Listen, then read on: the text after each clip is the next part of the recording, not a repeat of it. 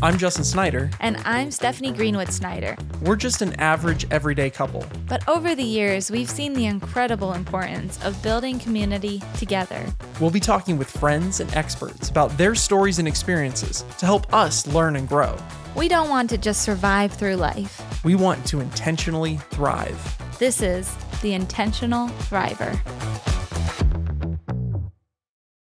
Well, welcome back to The Intentional Thriver, the podcast that we talk about how to not just survive, but to thrive. That's right. And today we have our wonderful guests, Hannah and Trevor Chambers. Welcome. Thank you for joining us. How are you guys doing? Good. How are you? Thanks for having us. Thanks of course. for being on. Yes, We're really indeed. excited. We always start out of our podcast by saying something that we are thankful for or appreciate about our guests. And something that Justin and I were just talking about today is just how amazing you guys were as our realtors. We were sight unseen, not just this house, but this town, this community, this state pretty much. Well, we were kind of originally thinking of another area, another town. And Hannah, when we were talking to you, you're like, okay, based on everything that you've described, maybe you want to consider this other place, you know. You'll get a smaller house for the price, City. but it's worth it. And it's like, just fair warning, it's almost impossible to get a house in this city, but you know, just check it out, you know. And you guys made it happen. You guys did the miracle. And we made Trevor go to 10 different houses. Yeah, knock on the wood, one of the houses, like the structure was falling apart. Well, some of them were in better condition than others. But no, you guys did an amazing job. Thank you. You were an incredible team, I will say, because, and we can talk more about this later when we, talk about being a husband and wife team and that dynamic. But it was pretty terrifying to buy a house sight unseen. But you guys did an amazing job, and we felt very confident going through the process with you. So if people are looking to buy a house in the Atlanta area, look them up. Yeah, for sure. Really anywhere, because we've got a nationwide network. So we can always connect. Not just Atlanta, people, all over the world. We were connected from your sister who lives in New Jersey. Connecticut. Close. Tomato. Somewhere out. Up there. Happy to always help. Really anywhere. Yes. Thank you for bringing that up. Yeah. My wonderful sister. Shout out. Thank you.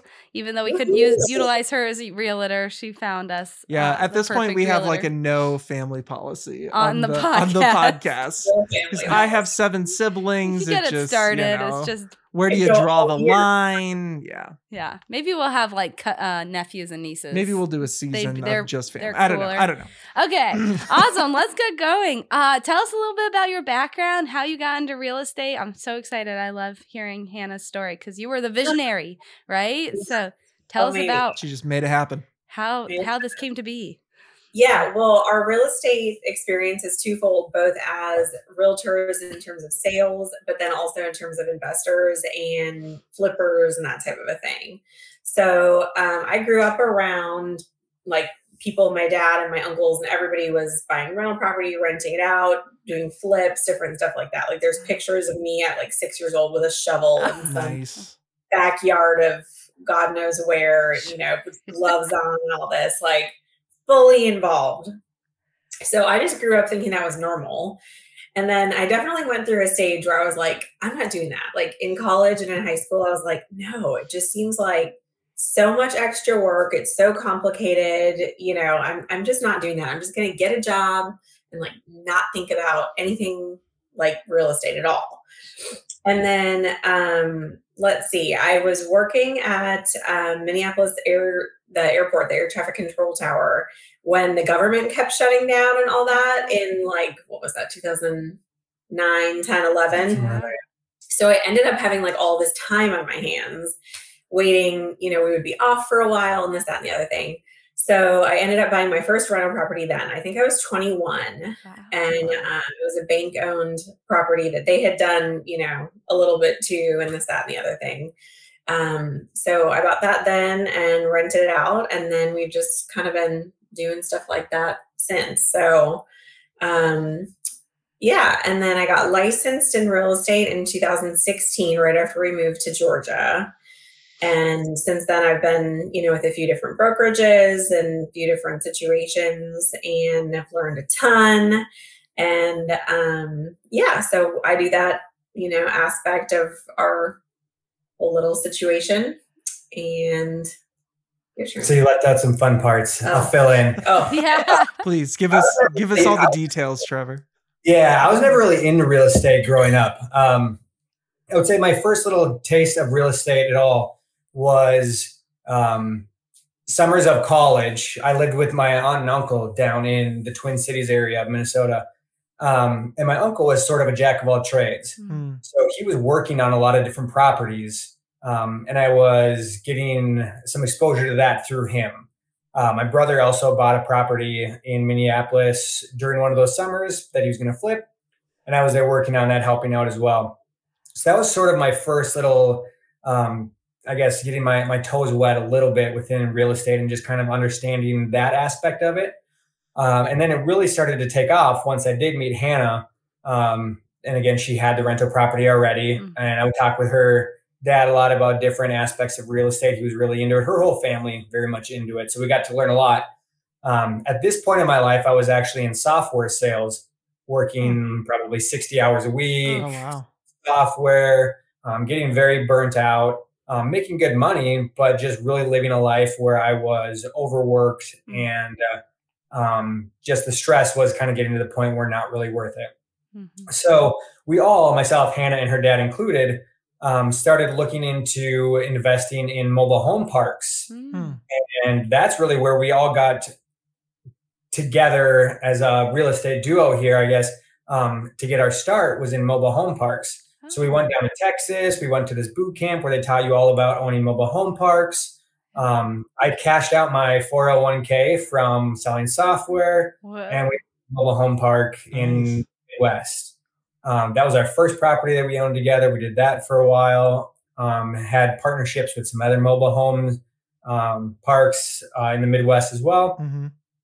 And then we moved down here and got into some other rental properties that we can discuss. As for the actual becoming a realtor, that happened when Hannah was pregnant with our second child, and she was not necessarily wanting to leave the house as much. And so I was like, well, great, I'll go ahead and get my license, and you can send me out in the field, and I'll go do the showings and all of that. And that's smart. I'll start all up here. Beautiful.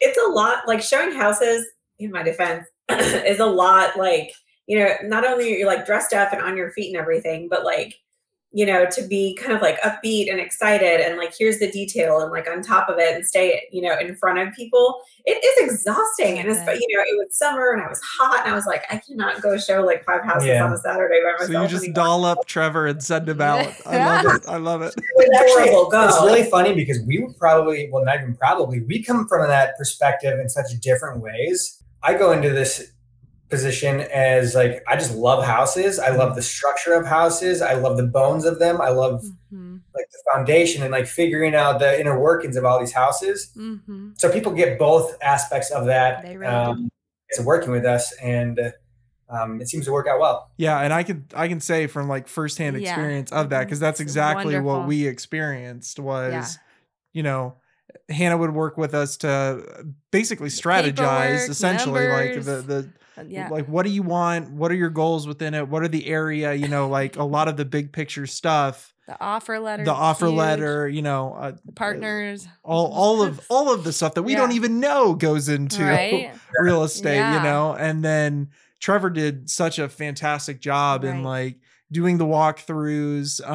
We would just have like the most random questions, not only for him, but he would also like pick up on the most like detailed things and like, oh man, that baseboard is like this type of material. That's not going to last you very long. It's, like little things like that, that like we really appreciate. One of my favorites was the master bathroom had like a hole between like the main area. And one of the house. Yes. And I just remember him looking up and being like, with us on the phone, and he was like, do you really want that? It's like, that's weird. No, we're good.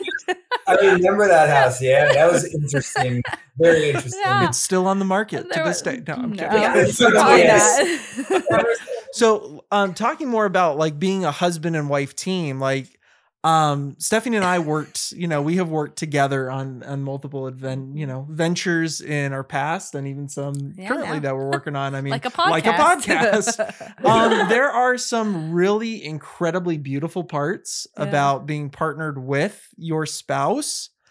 And there are some things that are a little trickier at times. Like, can you guys talk through some of the like joys and struggles, or what that's like, that dynamic of working together as a husband and wife team within that field? I think the hardest part is with having small children, and our oldest just started kindergarten, but our youngest, we don't have any outside childcare or anything. And so some days it is like we're ships passing in the night. I'm coming home from a meeting, he's walking out the door to go show property or go look at somebody's air conditioner or whatever the case may be. And just making sure one of us is like home with the children all the time. And then it's like, I haven't seen you all day, but we've both been like doing something, with minutes in the house at the same time. I know the most recent investment property that we bought earlier this year, he was literally there all day, every day for, what was it, like 3 weeks? Probably. Oh, man. Not like that long in the grand scheme of things. But when you're in it, he's there working all day, but I'm here with both children, Carson in preschool, which is only 3 hours a day, and then still like working and upholding everything. And trying to like do laundry or like buy groceries. It was like bananas. In fact, I think we learned a lot from that experience in terms of probably what not to do next time. Noted. Done any big projects like that with small children, and that was really, really, I think, hard on both of us. So I think we've tried the all-in project, and that's not going to be how it goes next time. But now we know. Lessons I learned. think that working together, it's easy in a sense to be very much in sync with one another on a regular basis. We know, generally speaking, what the schedule is, what each other are going to be doing during X amount of times. But at the same time, there's also challenges within that. When real estate there is no necessarily consistent set schedule, right? Something can change very last minute, where we've got to be extremely flexible in a life that may not provide as much flexibility as we need at times, due to the kids, due to activities, due to each other's activities that we want to be able to do outside. So there is a very fine balancing act that needs to take place on a daily basis. And it really is truly a daily basis that we're going through this. But I think that we do, for the most part, a pretty good job. Yeah, it's mostly logistical. We really honestly don't have conflict in terms of like, oh, I think we should do this, or you think I should do this, and I think we should do this, or whatever. Like, in terms of business decisions, I think we actually do pretty well. It's just like a whole logistical. We have like a color-coded calendar and like all that. Yeah. So you guys have really experienced such a shift in the market, right? Over the last 3-4 years, your whole, I bet every year to year has been so different from your experience. Once a month almost, yeah. Yeah, it's wild. But what would you say are some common misconceptions of realtors, and has that changed throughout the years? And what are some like commonly things that you hear about, like why someone wouldn't work with a realtor, or their fears of realtors, or things like that? And I'm sure this could be like a whole podcast in and of itself. Is like just this one question. Yeah. Well, I mean, he mentioned sales earlier, but I think like the reason I got licensed in the first place, and the reason I think a lot of people do it, is to solve problems. Like, I'm kind of the logistic type A, one between the two of us, if, a little bit more so. And you meet somebody that's got a problem. People move for all sorts of reasons, but most of them are problems. They get married, they're moving in together, or they have 2 kids, they are having twins, now they need a bigger house. There was a death in the family, they need a smaller house. Maybe there's a divorce. Maybe there's a financial problem that they can't stay in the house that they're in. It's usually there's a problem to solve. People don't move because it's like super fun, especially in this market. So I think that's the most rewarding part of it, is you are, helping somebody that has a problem solve their problem. And then at the end of the day, they are so thankful for you, because they don't have to worry about that 5,000 square foot house anymore now that, their husband's passed away, or, we've heard hundreds and hundreds of stories, literally, of somebody that, was at point A and you helped them get to point B. And that's why you do it, because at the end of the day, there's that person that's so thankful for your help and they don't have that weight on their shoulders anymore, no matter what that is. So I think that is probably the biggest misconception at the same time of realtors, because at the same time, everybody thinks, oh, you just get this license. It's so easy. You can get it on the Groupon for $200, $190, take a little test, and then you make tons and tons and tons of money. And it's just not that way. Number one, I mean, the test is, it's cheap to get a real estate license, but it actually is kind of hard to pass the test. But even after that, obviously there's tons of like different fees involved in that. It's not just like all, take home profit and everything, but it is hard. There are a lot of days that are very, very, very hard. Working with all of these people that have all of these problems, right? Like they're moving for this problematic reason. And that leads to a lot of emotion, and when emotions are high and then something doesn't go quite as planned, you can imagine how that plays out sometimes. So a really big part of it is managing people and then simultaneously managing your own like what's that called? If somebody calls you at dinner time to yell at you and you're trying to just for the first time all day, how do you cope with that? And how do you wake up again and do it the next day? Things like that. So that's like the people part of it. And then like you mentioned, there's the contracts part of it, which is a very, very, very expensive mistake to make if you make a mistake with a contract and something goes wrong. I've seen people that I was very close to in real estate make very, very, very expensive mistakes and have to write out checks for $10,000 to people. Wow. Because they made an error that even, we pay for error and omissions insurance, but if you're at fault, they're not going to pay it. So I've seen these things happen, and it just is very eye-opening in terms of how low the bar is to enter into this field, but actually how difficult and how high stakes it is for the clients that you're working with. So I think that's the biggest misconception is people just think, oh yeah, it's so easy. You roll right in, you get this license, and then you make all this tons and tons of money. I mean, people can do math on commissions, but there's so much more to it than that. And I think it is, especially when you're new, a difficult job, not make any mistakes and keep it all afloat. What about for you, Trevor? What are some things that you'd say are misconceptions or misunderstanding within being a realtor or the real estate market or, Yeah, I think that what she said was pretty much spot on. And to kind of elaborate off of that, with so many different realtors being at different levels and there just being a lot of realtors in general, when people are when they're looking to move into a new area, for example, and they don't have a realtor, maybe they'll go on to Facebook and say, moving to the area, looking for somebody, they will get just bombarded with hundreds and hundreds of messages of work with this person. And I think the misconception is that it's almost like a used car sales kind of a gig where people are going to be really pushy and they're going to really fight and be super aggressive to try to get you to buy a house, get you in something that maybe you necessarily don't even want just because they're trying to make a buck. Yeah. I think that, like, from my perspective, that's so backwards.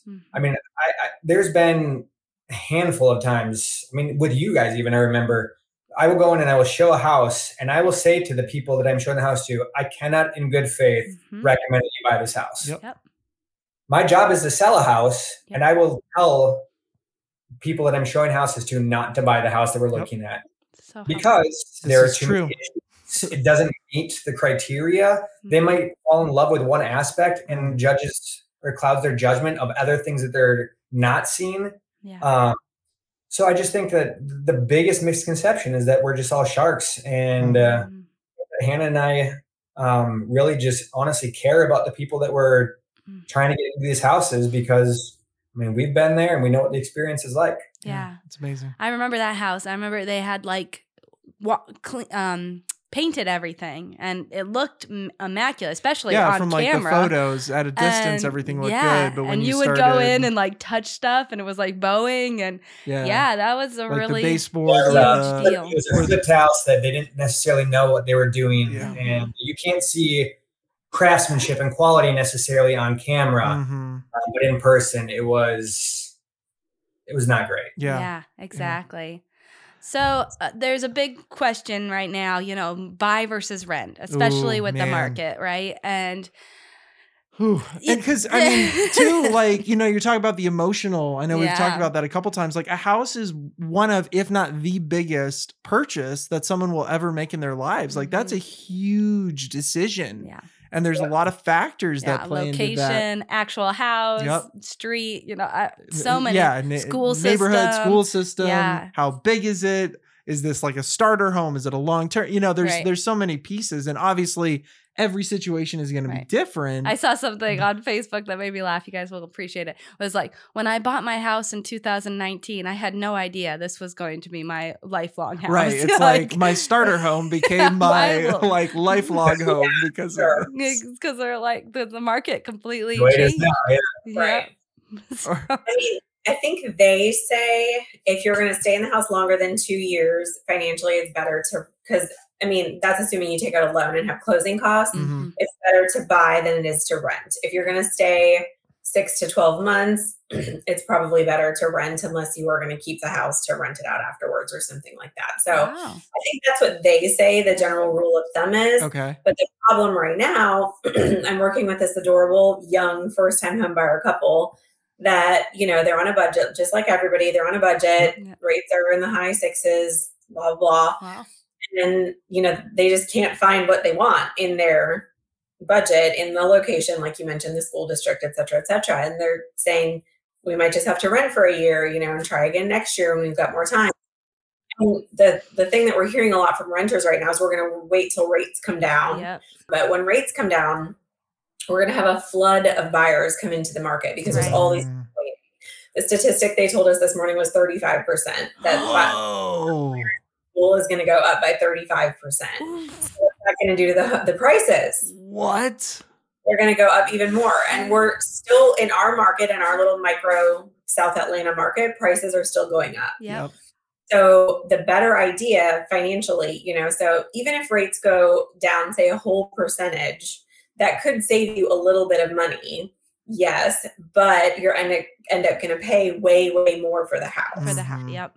And likely with really, really worse terms, because when there's that much competition, if you can even get accepted something, give up your firstborn child just to get your offer accepted. Yep. So a lot of people, I'm saying, I know the rates, yes, but you're in a better position now to buy than you will be a year from now when they do predict that rates will go back down. Mm-hmm. And then you can also always refinance, or we've got really great options to get even a lower rate right now from the get-go. Right.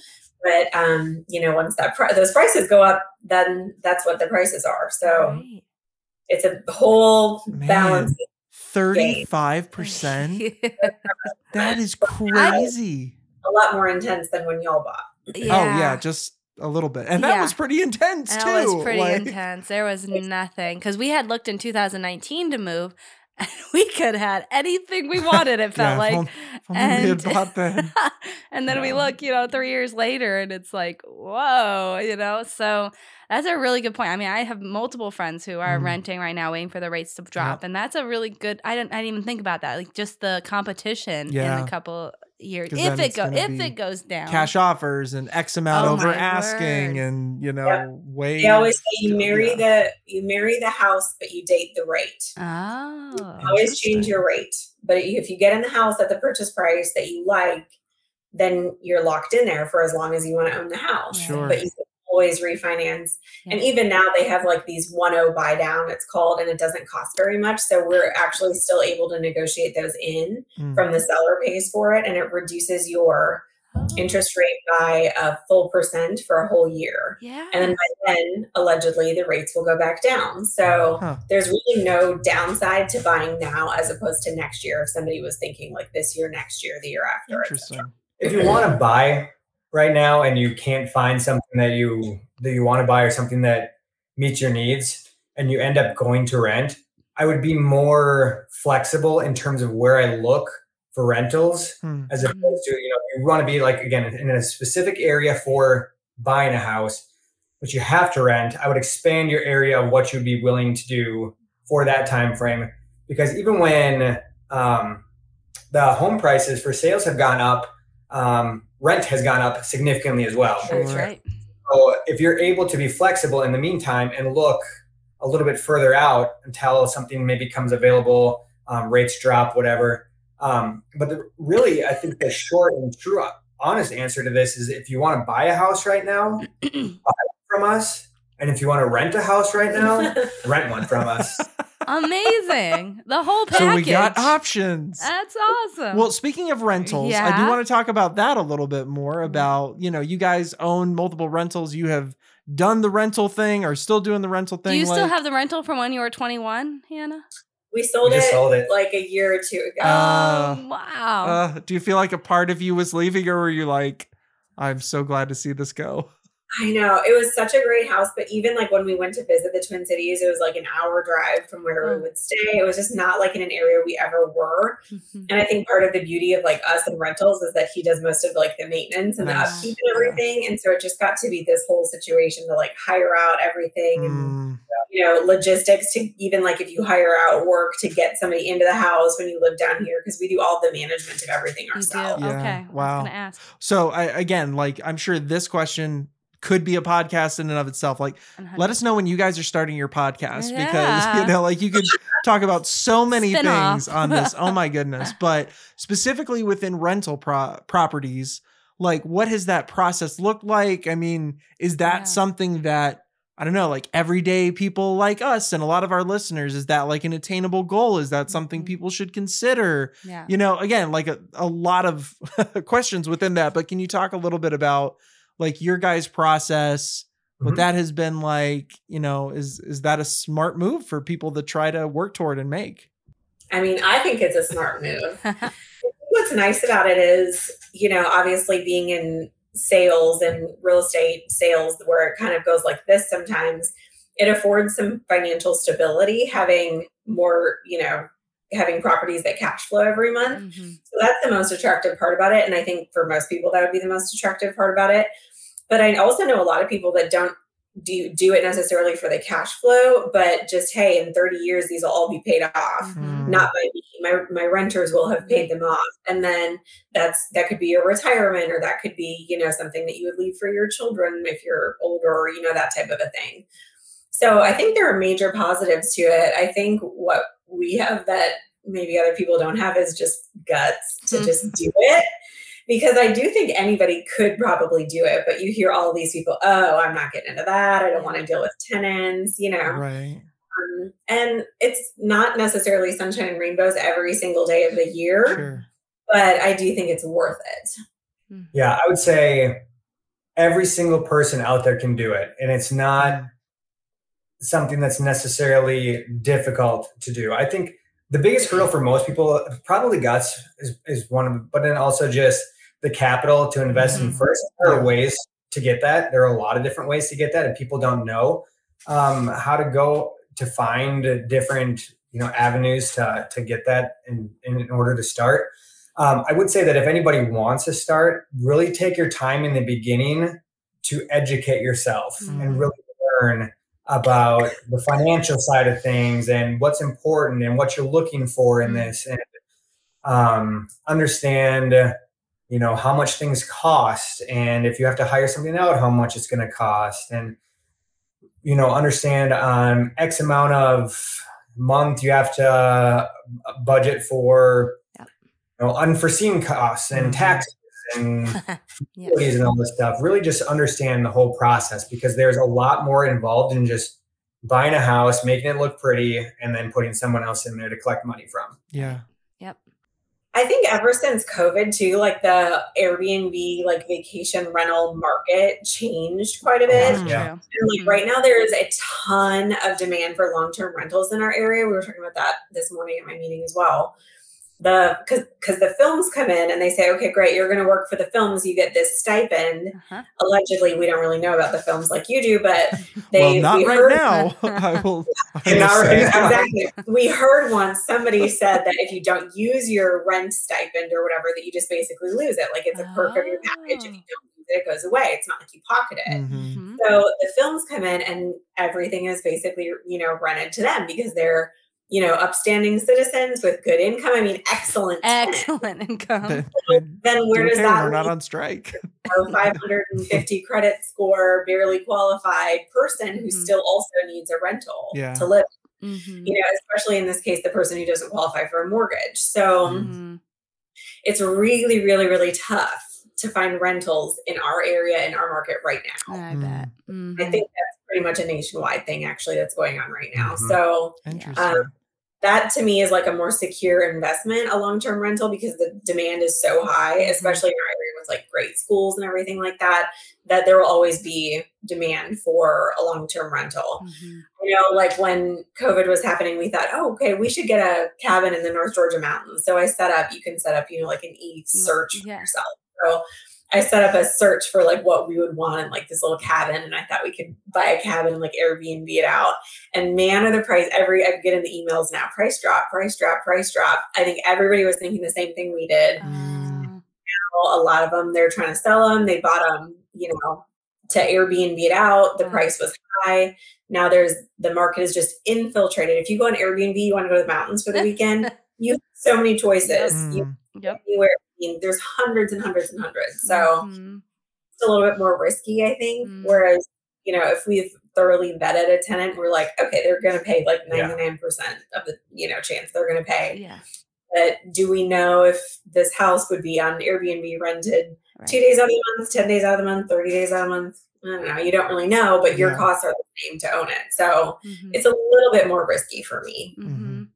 But I know people that do really well with it too. So what are questions that you get asked a lot as people are vetting you, or you even wish people asked you? Yeah, that's true. I think this was something when we asked if you guys would be on the podcast. Hannah, your brain was just like, oh my goodness, we need to talk about all these things. They're so important because people don't know what to ask because they have misconceptions or they have fears or they think they know it all. Like, both sides. Or again, it's just a very emotional time and your brain is focused on so many other things that it's like, man, I don't even know where to begin in this process. I know I need a house, but So what are your top questions that you're like, everybody should ask their realtor this before signing that they're going to work with them? Yeah. So the number one thing, you could vet someone very quickly by asking, how many houses did they sell last year? Could go as far as to divide it up into buy, sell. If somebody takes 12 listings in a year, I would argue that they're definitely not the best choice to represent you as a buyer because it's a very different skill set to be a listing agent versus being a buyer's agent, especially in this market. You have to write a ton of offers in a week. You have to probably lose some, and know what you needed to do and learn from that and move on. But if you're a buyer, you need to work with somebody that has worked with a ton of buyers in the last 12 months. And if you want to sell your house, I would ask the same question. How many houses have you sold on the listing side? How many houses have you sold as the representative of the seller in the last year? And you can get a lot of information from that. Asking like, what is the plan? From the start here, walk me through the plan. What is this process going to look like? Oh, good. Day one, we're meeting right now. What are you going to do for me tomorrow? Like, how is this going to start? What are you going to be doing? What can I do to help in this process? And just get a total rundown from that point until closing. What is everything that's going to happen? What can I expect? And just understand. So it's maybe a little bit easier to conceptualize through the process. All right, here's where we are. I know what's going on now. I'm not confused. We're not out of, not necessarily out of order, but things are going to plan. You know what I mean? Sure. So you understand where you're at and how things are going. I think it eases minds a little bit. And it just makes sure that you're on the same page throughout the entire process. For sure. You're right. Yep. I would say the main thing is don't use an agent just because your neighbor Sally down the street plays poker with her and she thinks she's a great person. She probably is a great person. But you have to interview this person as though they are really in charge of what you said exactly, the biggest purchase of your whole life. Yeah. And there are a lot of things that can go wrong throughout every step of the way, every step of the contract. And, you just have to really trust that person is the best representative of you. Yeah. With a market that's changing so much, like you're saying monthly, daily, and we're in kind of a crazy time when it comes to real estate and market and all that stuff. And that's Supply from someone and who is demand. not a professional by Right. any means Right. on that front. Like, how are you able to stay up to date on that stuff, on, you know, the market trends and the changes in real estate and all of that stuff? Because I'm sure there's so many cogs that are obviously out of your guys' control that are part of that machine that's constantly moving. Like, how are you able to keep track of all that?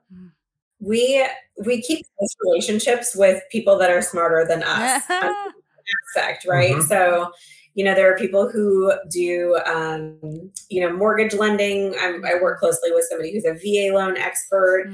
We spoke with people this morning that do loans for land specifically, and they come in with all this, you know, so they're really, really studying in terms of like rates and loan programs and things like that. And you can't be everything, you know, you can't be, you have to know the market, you have to know the basics of lending, but then you have to have a really good network of people that you can refer to for the more difficult questions and forecasting and things like that. So I say just keep a good network of really, really good vetted people. There's, you know, excellent closing attorneys in town that you're able to meet, things like that. So if you've got a little bit of a question about what could this be, you've got somebody fantastic to call. That's a really, really big part of it. I've spoken with lenders just a couple of weeks ago, and they're like, if we lock today, you're good at this price. You know, if we don't, then it's going to go up, you know, and then that obviously affects your qualification and your buying power in some cases. So it's a big deal to work with a really good lender and a really good closing attorney. Yeah. We find ourselves in social situations a lot with people like this too. So it's easy just to kind of, you know, talk shop, so to speak, when you're sitting around and relaxing, and it's not necessarily a formal learning experience, so to speak, but you are taking a lot of what you're hearing in while you're just sitting around and hanging out. So it's taking advantage of opportunities like that, or the more formal things, like you say, really just surrounding yourself with people who are a lot smarter than you. And it's really easy to find if you are willing to go out and seek people out that know what they're talking about. Yeah. Well, that's why we do this podcast. We need to learn. We always talk to people who are smarter than us, which isn't too hard to find. But in certain areas. The main thing is just don't look at the news for any of this information. Correct. Yeah. That's good. Daily basis, it's just too broad. You know, like there are people on the news all the time. I see, the housing market is falling, it's crashing, prices are plummeting. And I'm like, that's weird, because I can look at all of the statistics on Georgia MLS and they are really still going up at a pretty dramatic rate. So, you know, but I get calls daily from people who are interested in buying who say, but I see that rates are coming, or that prices are coming down. So we're just going to go ahead and wait until prices, you know, come down a little further. And I'm like, well, they keep going up. And we had the same phone call 12 months ago and they've gone up 20% since then. So how's Yeah, I think you're so right about that. Tools, like even just seeing my sister go through in her career, how much she's learned, and she won her last 2 first offers for her clients. That's a big deal. That's a huge deal. I'm like, that's a big deal. One of them was a first time home buyer. Well, that's changing. She changed their lives. Yes, that's a huge deal. And she learned how to write it, or how to position herself, or how to call the listing agent and say what's really important to them, or how to all these tools that I definitely went that. One of them, she actually listed at the same time as one she knew was going on the market 2 streets down that was a higher price. And she put hers right below, had less offers on it, but much, much, much higher. Came out actually getting more than the house down the road. Anyway, I don't even remember all the details, but it was just things like that where we saw it on the news. Yeah. So. But she wasn't looking at just that one house. She was looking at the trends for that neighborhood, the trends for that town, the personalities, there's so much that just the soft skills and the hard skills that really fall into this job. It's a lot of people management. It's a lot of analytics. It's a lot of financial knowledge. It's a lot of, watching a lot of HGTV. I'm sure you guys do. There's a lot of that. Tons. But then think about those people's experience, right? So because your sister was willing to put in the time and surround herself with the right people, these individuals had incredible experiences, and they're now going to go out, hopefully, and tell other people about it. So now we're going to start compounding these experiences based on you being willing to put in the work and surrounding yourself with the right tools and people. That's right. Yep. And it really honestly makes our jobs easier on ourselves when we're more educated, the more educated we are. Sure. So, if you go to list somebody's house and I don't know, you kind of feel like you might have the price right, but you don't really know much about the area or anything. You might tell them something. Well, what do we expect? Are there going to be a ton of offers? Is it going to go fast? Is it going to go quick? They're going to ask you all these things. And, if you walk into the same appointment, okay, so the average days on market in your subdivision is 19. The average days on market in your high school district is 17, whatever. They're knowing that we're going to expect for it to go on for a couple of weeks, if that's the average. Just things like that, knowing the really, really niche micro market that their house is in, not the state of Georgia or even in Fayette County or wherever, but even in, a certain subdivision or a certain school district, how fast do those houses go? Yeah. And I remember you telling us that even within our town, this is a little more desirable. This is some benefits because of golf cart paths, this is the older side of town, but it's much quieter and they don't have as much noise pollution. I had never heard of noise and smell pollution before. We were from Florida. It's just the Wild West. A little different. Even the style of a house, like a ranch, a surplus house, you use, completely different information than you would a 2-story or a basement versus no basement. I mean, you really have to be specific in what you're looking for and what you're learning. That's true. Hills versus flat. I mean, it's all over the place. Driveways in this town. Man, this has been so good, guys. So the last question I have is, the name of our podcast is The Intentional Thriver. So asking you guys, like, what does that mean to you in your lives? What does that mean to intentionally thrive? I think for us, I'm thinking about the day that we both quit our full-time jobs, that had benefits and salaries and all that. And we were just like, we're doing it, it's living life on your own terms and just saying, like, he wasn't happy in sales.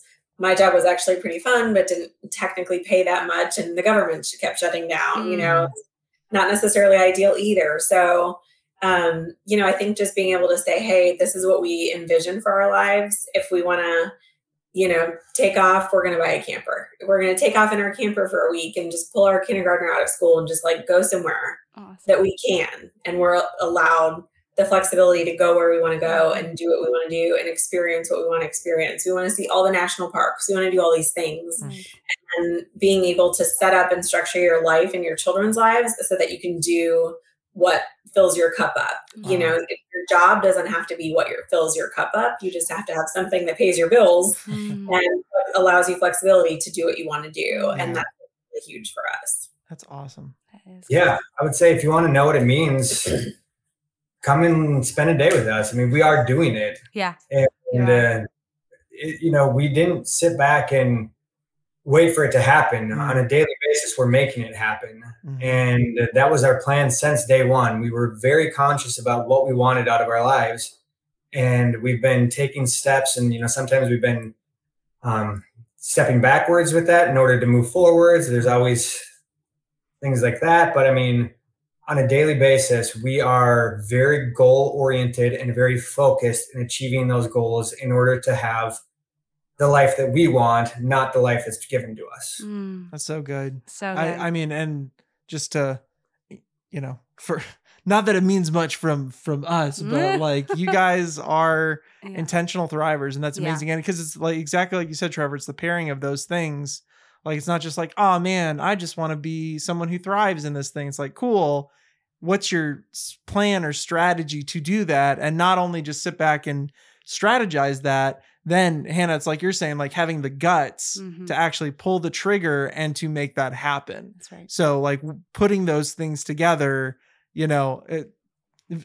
I'm sure maybe there's somebody who's just kind of had that ideal life fall in their lap, maybe, but for like the 99.9% of the rest of us, like you have to be both parts of that and go for it and be willing to make mistakes along the way. Not that you guys made any mistakes, but Never. Not yet. Another podcast. Yeah.